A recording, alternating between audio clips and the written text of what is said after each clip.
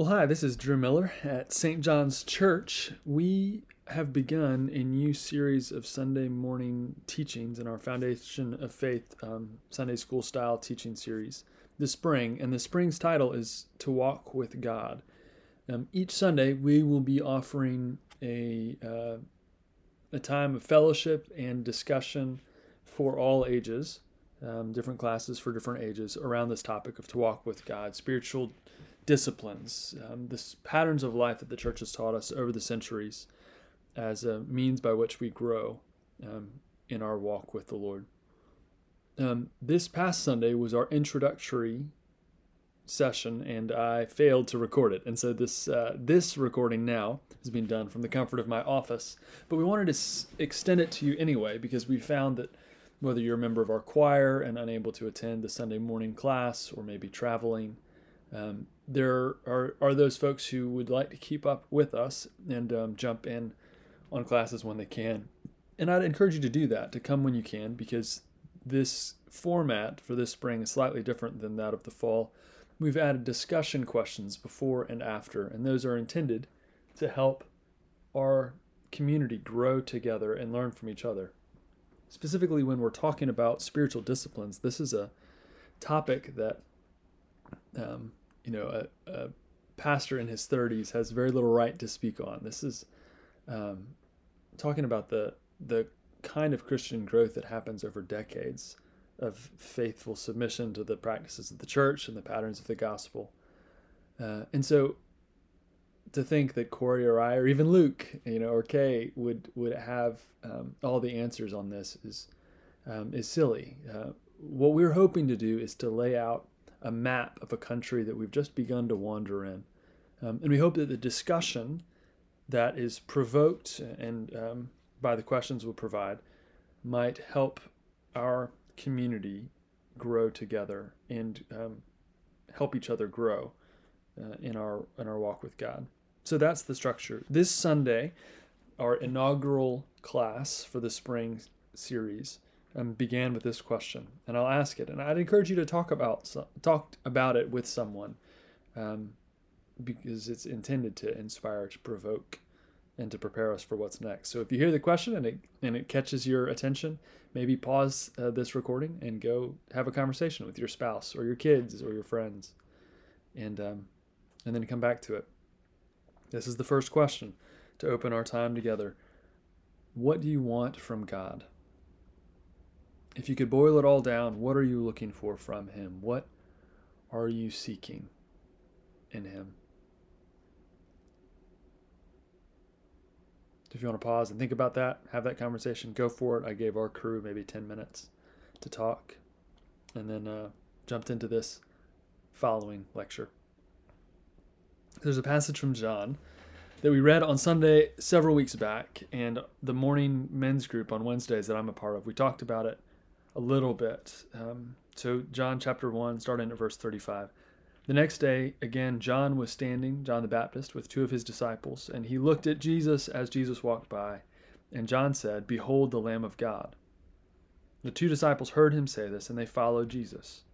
Jesus turned and saw them following and said to them, "What are you seeking?" And they said to him, "Rabbi," which means teacher, "where are you staying?" He said to them, "Come and you will see."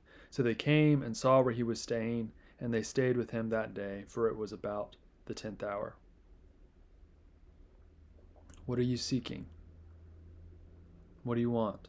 This is the question that Jesus asks, and he asks it several times in the gospel. Sometimes he grants them their requests quickly, and sometimes he doesn't. Not because he doesn't see them or does not understand. Remember, he, as God took on our flesh, has walked among us. He is no stranger to our desires. He knows our weakness and our hunger and our need from the inside, as it were. He can sympathize with us in our weakness. So Jesus doesn't hold back what we want because he doesn't understand. He does understand. But he knows something that we do not know, and that is, he knows is what Augustine would describe it. He knows that our affections, our loves, our desires are disordered. Our hearts are misguided. They're twisted. They point in on themselves. There are good things that we desire for the wrong reasons. There are bad things that we desire for the right reasons, and we can't tell the difference. We find our desires conflicting. Sometimes we want two things at the same time that are diametrically opposed to one another. And sometimes we want something desperately. We devote our life to attaining it, and once we've attained it, we discover that we wanted something else, actually, that it wasn't all that we thought it would be. Our desires don't prove to be trustworthy guides. So Jesus, when he asks what we are seeking, when he asks what we want from him, what we think we need from him, he both understands our hearts and knows what we actually need. He sees past our fickle desires, past our misplaced hopes, to what is truly needed, to what would truly satisfy. He's like the doctor who sees past the Google diagnosis that you brought into the office to offer real life, to offer real healing. So this moment from the first chapter of John is instructive. Two disciples standing with John the Baptist, when they hear what he says about Jesus, that he's the Lamb of God, they follow Jesus a while until Jesus himself turns to them and asks, "What are you seeking? Why are you following me? What do you want?" So they tell him, "We want to know where you're staying. We want some information, Jesus. We want to come back and hear you, maybe later, maybe sometime when we're ready, maybe after work today, maybe after John the Baptist has let us off early. We want to come back and hear more about this Lamb of God thing. We want to know where you're staying." But what does Jesus say? Does he answer the question? Sort of, but not really. What's he say? He says, "Come and you will see. Come and you will see." They're going to get the answer to their question eventually, right? They'll know eventually where he's staying. They'll get there and they'll stay with him that day. But it seems almost like what they want, simply to know where Jesus is staying, is too small a thing compared to what they might have right in front of them. To know where Jesus is staying is utterly inconsequential if what is available to them is to walk with Jesus himself, to know him. They have a sense of what they long for, of their desires, of what they want Jesus to provide for them, but he extends to them something much more profound, much greater. As C.S. Lewis would describe it, it seems like they're busy making mud pies in the street when they've been invited to a holiday at the beach. There's more available to them. And so Jesus asks what they want, but when they tell him, he invites them to what they need. He invites them into a deeper relationship with himself. He invites them to walk with God, and not a walk which ignores their wants or their needs as they feel them, but a walk with God that is deeper life, deeper nourishment, truer life than they themselves would have known to seek. Truer life than the rest of their desires would offer them. He invites them to walk with God, and this is exactly what humanity actually needs. Humanity needs to live not just with an intellectual assent to God's existence, yes, I believe in him, and then I go about my day. But humanity needs more than that. They need to walk with God.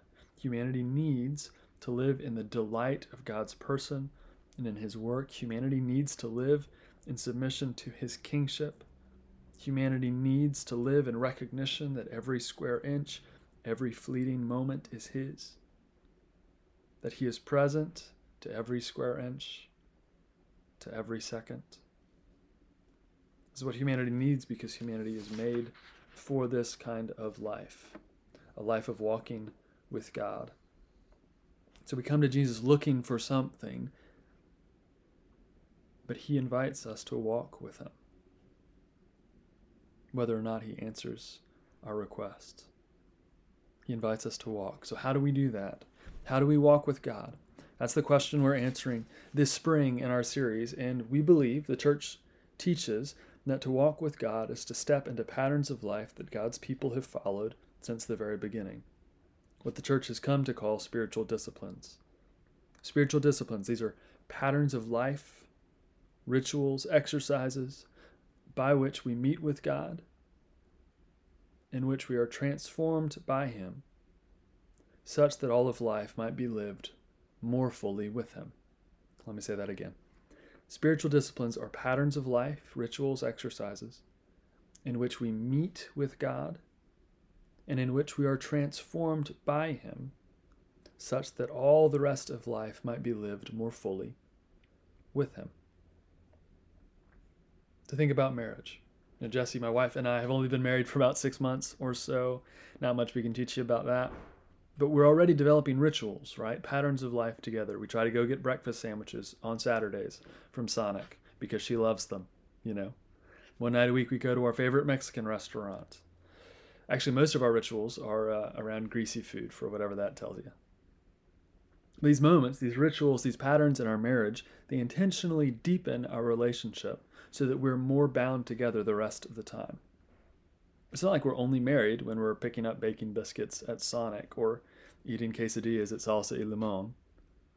We're married regardless, right? We're married the rest of the time. But these patterns of intimacy, of life together, they deepen the rest of life together. In a sense, these patterns, these rituals, deliberately practice what is already true. We're already married, right? But we practice that intimacy so that that marriage becomes more rich, more realized as we go about the rest of our lives. This is how spiritual disciplines work. Spiritual disciplines are patterns of life in which we meet with God, in which we are transformed by God, such that all of life might be lived more fully with him. Moments of deliberate intimacy with God that enrich the greater part of our lives, enrich the whole. This is what spiritual disciplines are all about. This is what it's like to walk with God. Spiritual disciplines, things like prayer, Bible study, worship, rest, hospitality, service.